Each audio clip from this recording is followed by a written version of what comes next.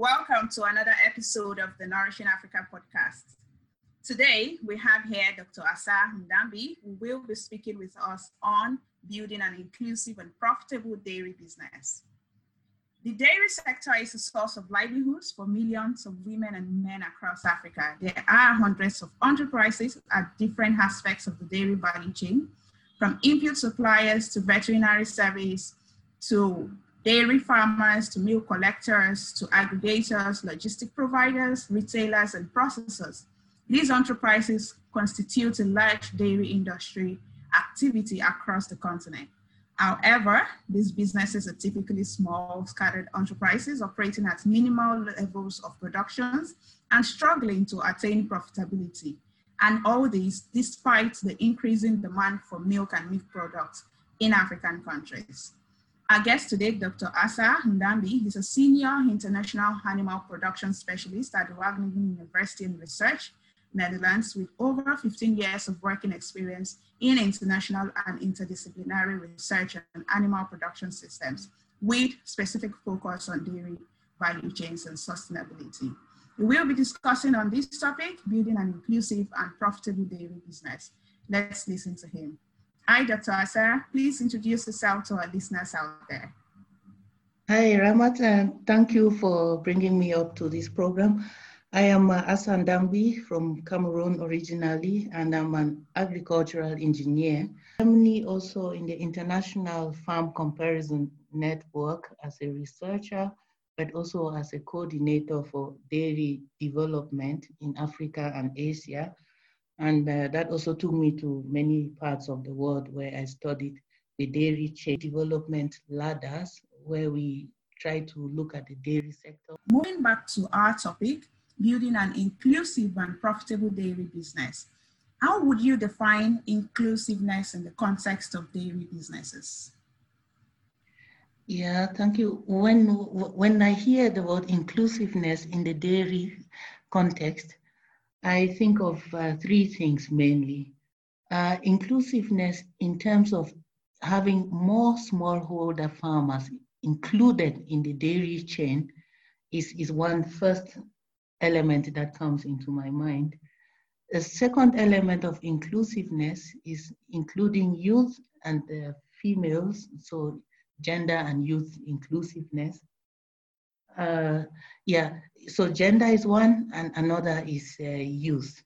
So for me, a good inclusive dairy chain is one that allows both smallholders and large-scale producers to produce milk and also have the opportunity to sell their milk in both formal and informal markets.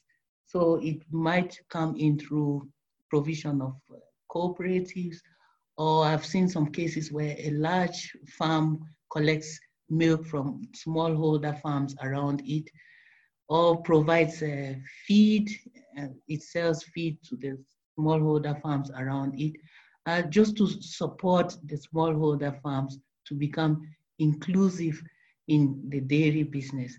So that will be the first element, having options to support smallholder farms to have dairy attractive. The second will be the option to have youths find dairy business attractive. In some countries, mainly in Europe, there are some support programs, subsidies and all that, that help youth to adopt dairy businesses. We don't have so many of those in Africa, but it's an option to think of having the youth or the younger people to find dairy business attractive. Sometimes it is by including more of the IT kind of methods. Some milking robots, well, they are good also for bigger farms, not for small farms, but also using IT tools to monitor progress on the farms sounds quite attractive to youth. And once these options are available, they might attract youth to involve themselves in dairy practices. Now looking at women, Gender issue has always been for quite a long while an issue in Africa. Women do not own land, for example. Women, for example, are always in charge of businesses that do not generate a huge part of the household income. Dairy is one of the components that can give quite a good amount of income. And if women are allowed also to participate in dairy more and more, not only in small scale dairy, but in also more market-oriented dairy, to own land and to access inputs to grow the dairy business and make it a big contributor to the household income, then I think that this element of inclusiveness can help develop the dairy sector further. Interesting insights, very, very interesting insights. Thank you so much, Dr. Asa. Now, when we are talking about the broad activities that are involved in the dairy value chain, so I would imagine that these activities cut from farm to fork, but then I would like us to categorize these activities. So what are the primary groups or levels of production involved across the dairy value chain? What are the various business opportunities available at this level, at each level? Yeah, the way I look at the dairy chain, I would segment it into three main components. The first is the input or service provision that comes always most often before the farm. And then the second level is at the farm level, on farm, all the activities that go on the farm. And then the third level is post-harvest, so what goes off the farm. So when we look at input provision or service provision, we look at inputs like feed, services like artificial insemination, services like provision of vet services, other inputs like farm, even construction of dairy farms or material, equipment, milking machines and all those are services that are required for a farmer to be able to produce very well on his farm. Once the farmer has these inputs, he needs his own knowledge, also a combination of services like extension services and management services on the farm to be able to generate very good quantities and good quality of milk from the farm. Once the farmer has produced, he needs to, the milk needs to get to a market or to a consumer. So post-harvest, we look at transportation of milk from the farm to sometimes a cooperative or sometimes directly to a processor. And then we also have the processing of the milk. And then we have the distribution of the milk after processing. And then it finally goes to the consumer. So those are, in a nutshell, the different actors that are involved in the value chain. But of course, we have supporters like people who provide, let's say, loans to farmers. And we also have the government. The government also provides an enabling environment. It provides laws and different programs, dairy development programs, which could support or in some cases prevent the development of the dairy sector. Awesome, thank you so much.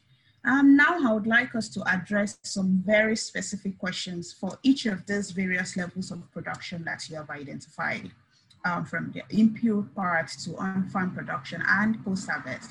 So I would ask my question in threefold. So the first is, what are the common mismanagement practices at each level? I know that you've addressed farm management while you were talking about the challenges in the dairy sector, but I would like to relate these more specifically to each of these levels that you have identified earlier. And two, what are the key factors that determine productivity at each of these levels? The third one would be how can the enterprises at each level build efficiency such that they can attain profitability and increase their productivity? Sometimes the quality of the feed is not right. Feeds have to be labeled, and feed providers sometimes play with the quality of the feed. They either label it wrongly, maybe they give it a better label than it actually is. Sometimes they don't do some checks like mycotoxins. There are some feeds that have aflatoxins in them, which is a quality issue, which is transmitted to the milk and back to the humans that consume it. So feed, especially fodder providers, they also don't have quality standards. Sometimes they sell a product which is substandard, like hay, for example. So I think that the key challenges for feed is the standard, respecting the standards of the feed. But then there's also an issue of distribution, because if there are not so many people requesting for feed, then the business of feed provision is not lucrative enough.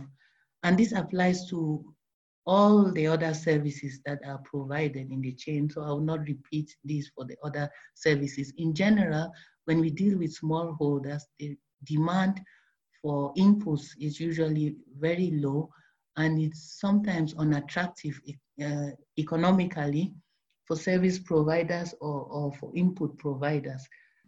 Yes, it is. So taking the other part that builds on the efficiency of these various practices.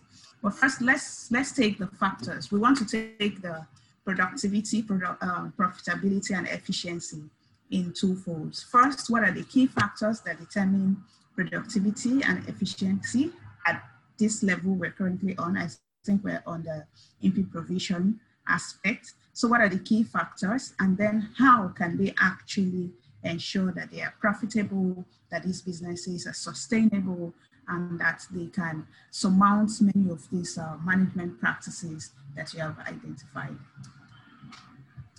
Okay, productivity, efficiency, profitability. Now I should take another actor in an input provision. I will take insemination service providers.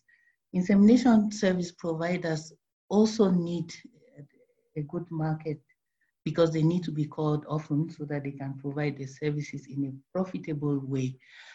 But they also need to have the skills, because there are some insemination service providers who do 2 or 3 inseminations and the cow doesn't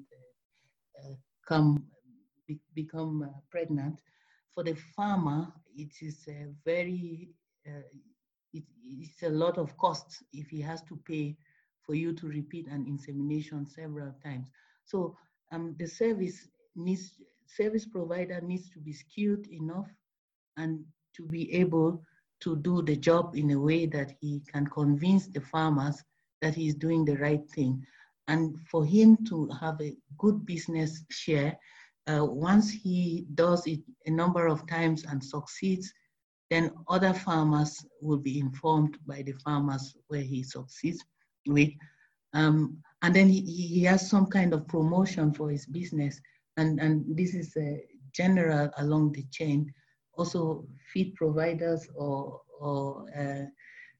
vet providers. If you treat an animal and the animal recovers quickly, the farmers tell their neighbors that I got such a good vet, he treated my animals well, and they recommend him. So I think that one has to be also skilled enough to do a good service, and then he will be recommended. And once you're recommended, you get more jobs, and then you also get a more profitable business. I think, so I can summarize that into, well, do it well. But of course, there's always the challenge that when you're dealing with smallholders, they will always request, very few of them will request professional services. And so in some cases, you have to go long distances for you to execute a task, for you to inseminate an animal, for example, or for you to treat an animal, and farmers might not be willing to cover all the costs. So you still have to negotiate, but once you are doing it well, you will get good income from the job. Awesome, thank you so much. So moving on to the on-farm production aspects of the dairy value chain, we'll take the same questions regarding the productivity, efficiency, and profitability. So the first really is, what are the common mismanagement practices? And we move on to how these producers can build efficiency around their productivity, profitability, and sustainability. Yeah, okay, I think I would combine the practices, the mismanagement practices. I would say the first case is selection of the animals. I had already mentioned sometimes farmers select the breeds which are not the most productive breeds because they want to cut down on the cost. So in that case, I would advise farmers to get also good advice from the advisory services and to select breeds that are both adaptable and also profitable. Sometimes crossbreeds are better than local breeds. It's very, well, I would not recommend pure exotic breeds because sometimes they are not quite adaptable to the situation. But depending on the agricultural research centers around where the farmers operate, they can advise you on the best breeds for milk production. That is one of the challenges I find. Another challenge is vaccination of animals. There are some vaccines that are routine vaccines recommended by the agricultural advisor in the area. Sometimes farmers want to cut down on cost and they miss to do the routine vaccines. And of course, it's not very common to get diseases coming, but once you get diseases, you get a really big loss. So it's on the long run, it's economically viable to keep vaccinating the animals to prevent such huge losses. And a very big challenge which farmers face, which I would say is number one in terms of ranking the weight, is the feeding of the animals. Farmers tend to cut down on the cost for feeding. And if you feed your animals poorly, not only do you have a poor yield from them, but you also expose your animals to health issues. So an animal that does not feed well is not healthy. It's having a weak immune system and can also pick all the diseases that come around it. And that again plays a role on its productivity. So it's good to have well-balanced rations, to work together with farm advisors, and to have feeds that are recommended for the animals based on their stage of production. So if an animal is giving, for example, 20 liters of milk in a day, it needs a special feed which is different from another which is giving 10 liters of milk per day. And it's also different from the feed of a cow that is dry, that is not producing milk. It's also different from a calf. So it's good to look at the feeding strategy. And also one point where farmers try to cut down on cost is the breeding of the young stock. If you have calves which you are going to use in future as cows for milk production, you already have to start feeding them well from the young age as they are calves, even before weaning or after weaning until they start reproducing, because it's like building a solid foundation for your house. So your house is now the milk cow.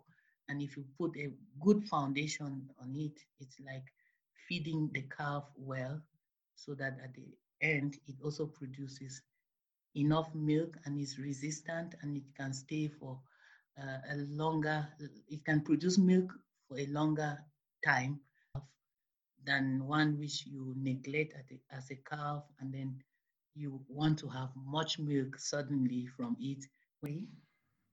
All right, thank you so much for that.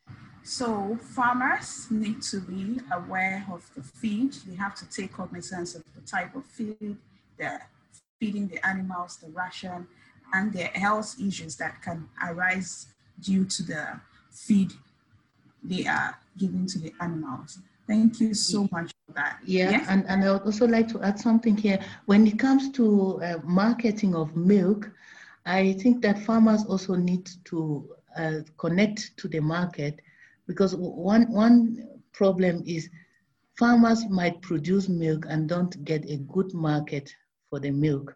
So it is good for them to also check the market opportunities around them where they can have an attractive price for their milk. It makes them more profitable than farmers who do not think about the market and just accepting any buyer that comes.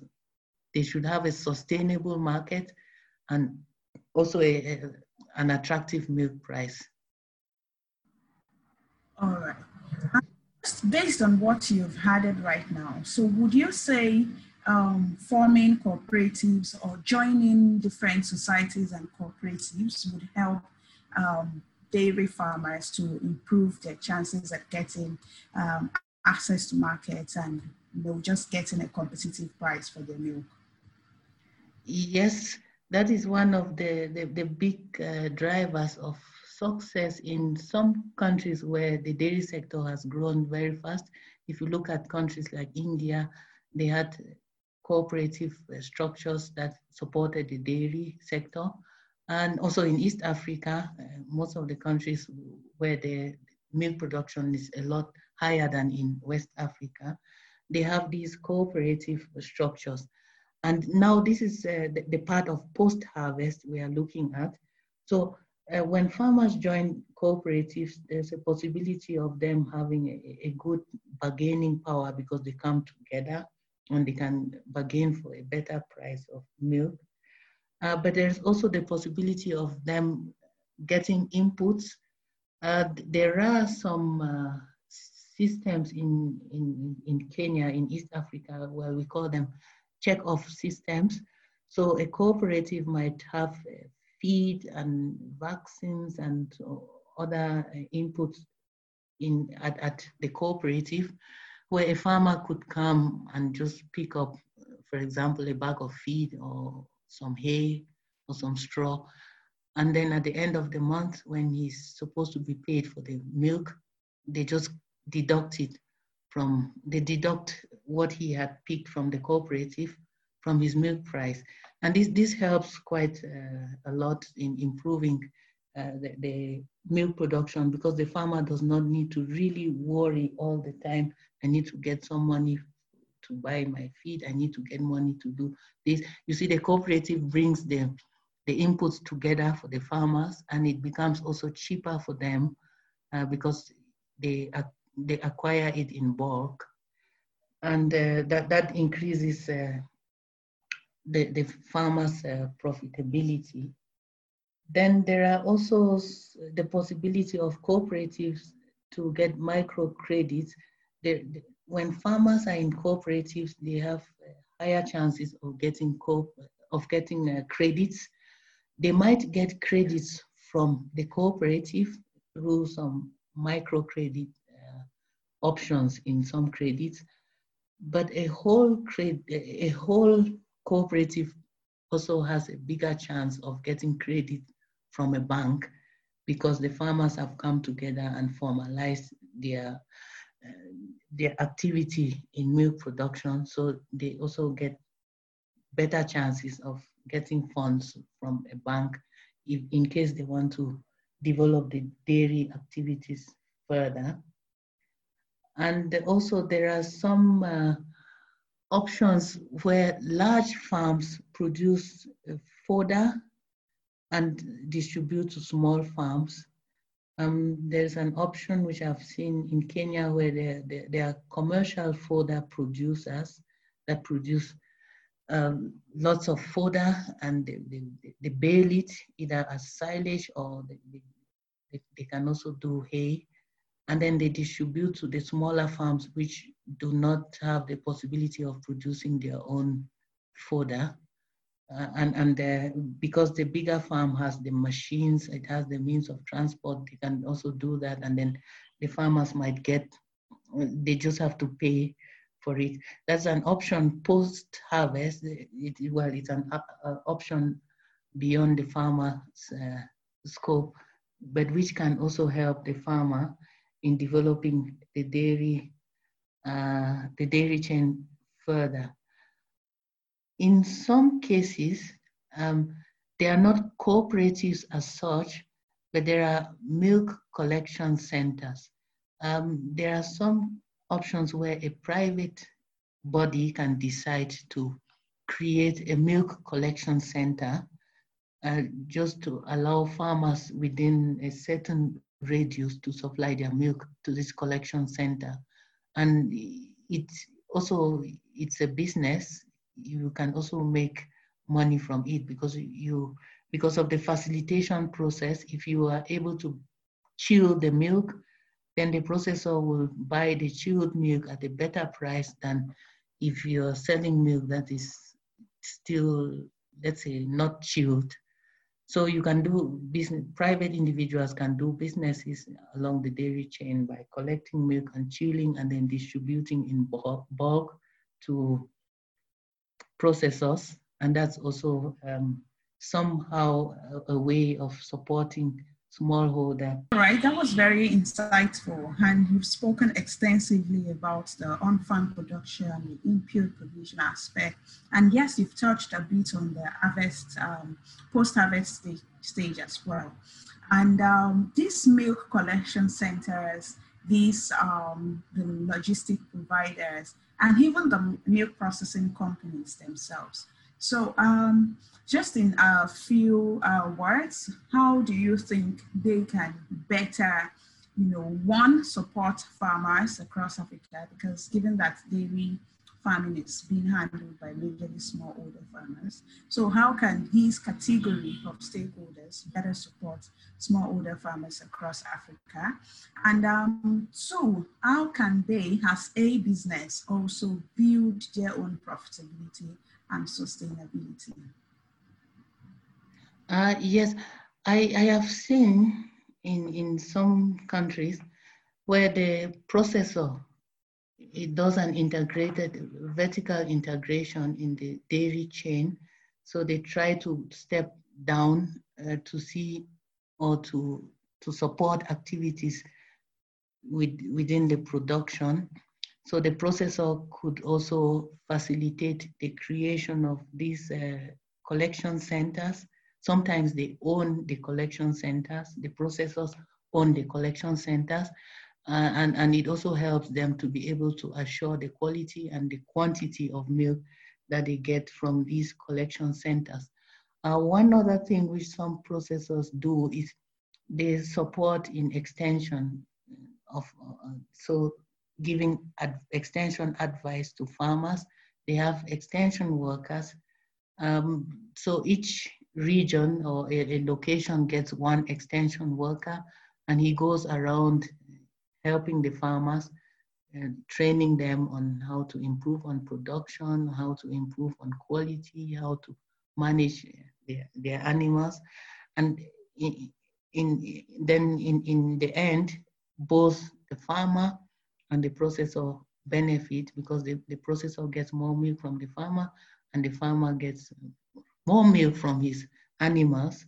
So I think that there are options for even cooperatives to do the same, because cooperatives could be run by a board. So cooperatives could be a group of farmers that just come together, but they have their own board, and they can also decide to support their farmers by having the extension workers, by providing inputs, as I had mentioned before, by negotiating for a good price for the milk.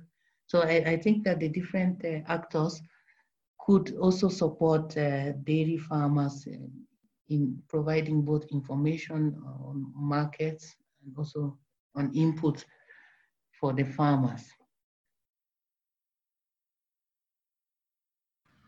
All right, thank you so much. And how can they ensure profitability for their individual businesses?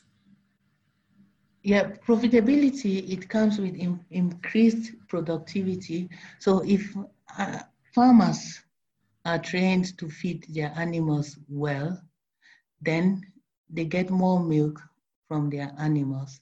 If farmers are trained to keep their milk clean in good hygienic conditions, the milk is not rejected. So if that milk is rejected, then they lose the income from the milk. So such trainings, they help. They don't only help the farmer, but they also help the public, because if the public consumes poor quality milk, then we have health issues at the public level. That is only in the case where the milk goes through the dairy chain undetected. So improvements in productivity will lead to improvement in profitability. And when we look at the players of the chain, if, for example, a processor, when a processor has more milk, he is operating at a higher capacity. And what I have noticed is that in most countries in Africa, processors are operating at a less than their capacity. So if you have a capacity of, let's just say 100%, and you are operating at 30% of your full capacity, then your overhead costs are a lot higher. So the cost of transforming or processing 1 liter of milk becomes a lot higher than if you're operating on 100% capacity. So whatever activities that processors or even the milk collection centers do to increase the volumes of milk that they transact or that they process, it also helps them to improve on their profitability. Awesome, awesome. So increased productivity leads to increased profitability. Thank you so much for that. All right. Yes, and I would also want to add that that is when we are not considering some elements like climate change, environmental issues, because because those are also very, very important issues. Sometimes there are some environmental restrictions. You cannot just increase productivity to certain levels. There are sometimes you have to stay within some environmental limits.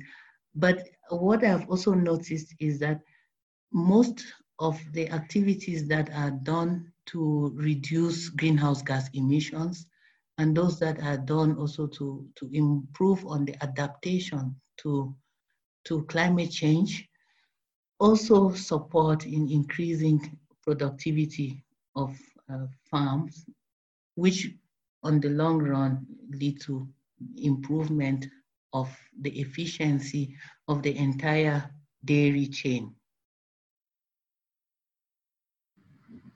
All right. And of course, I imagine that there are several climate smart innovations and solutions across the dairy value chain as well that entrepreneurs along the sector can tap into, which really brings me to my last question for you, Dr. Asa. which is really around the tools and resources that are available in the landscape for agribusiness SMEs who are involved in the dairy sector. So what are these tools and resources and various opportunities that they can leverage to help them scale? And this cuts, across the input providers, the on-farm producers, and the post-harvest people. So what are the various tools, resources, and opportunities ranging from climate smart solutions or whatever that they can use to scale their businesses, attain profitability? Yes, I know I have mentioned some of these, like just going together, forming cooperatives is a tool on its own that helps smallholders to develop their businesses. And I also mentioned about the larger farms supporting small farms, which is a component of inclusiveness. There are some trials going on climate smart options. There are like climate smart villages where they produce milk, or climate smart dairy production units, which have many components of nutrient management, nutrient cycling on the farm. So they support farmers to, when you produce, you have manure, you can use the manure to fertilize your fodder farm, and then the fodder is now fed onto the cows, and then you have a very good system of recycling the nutrients. And this also reduces costs, because when you use manure, if you store it well, you use it as a fertilizer, you get a higher yield, but you also reduce the amount of artificial fertilizer which you will use on the farm. So you will reduce your costs. And then if you produce other crops like cash crops or some other food crops, then you have byproducts which can be used as feed for the animals. So one very good advice I will give to farmers, I already mentioned on feed, is a feed formulation, but feed formulation using local resources.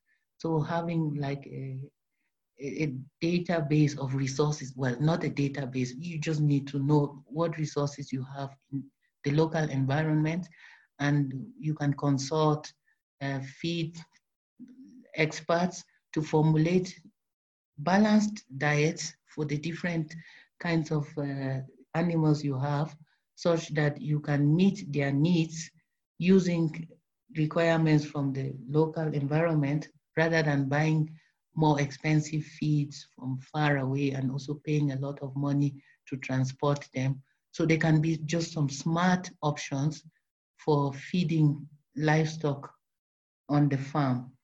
Where there are also smart options for input providers, diversification, as I mentioned, also supplying in bulk. So it's grouping farmers and delivering to them in bulk could help an input supplier to cut down on his costs, especially on transportation, but also for him to acquire his material in bulk from wherever he sources the material, and then delivering it also in bulk helps him to become more economical and climate smart, because he's going to use less fuel to transport if he has to go one trip rather than going for 2 or 3 trips. All right, I think you've really done justice to the topic, and we do really appreciate your time. There's been a lot of insights to be gained on this podcast for different value chain actors of the dairy in the dairy sector. And of course, I have had a wonderful time, and I am sure that our listeners have done the same as well. So I think we would wrap up here. Thank you so much, Dr. Asah, for your time and the wonderful insights you've shared so far. It's been a pleasure deliberating with you on this podcast today. Thank you very much. Thank you for joining us on this episode of the Nourishing Africa podcast. And for those of you who have been looking for us across various podcast platforms, we are now on iTunes, we're on Google Podcasts, we're on Spotify and Overcast. So you have these platforms to listen to our podcast as you wish, any time of the day. Once again, thank you for joining us. Do join us next time. Bye-bye.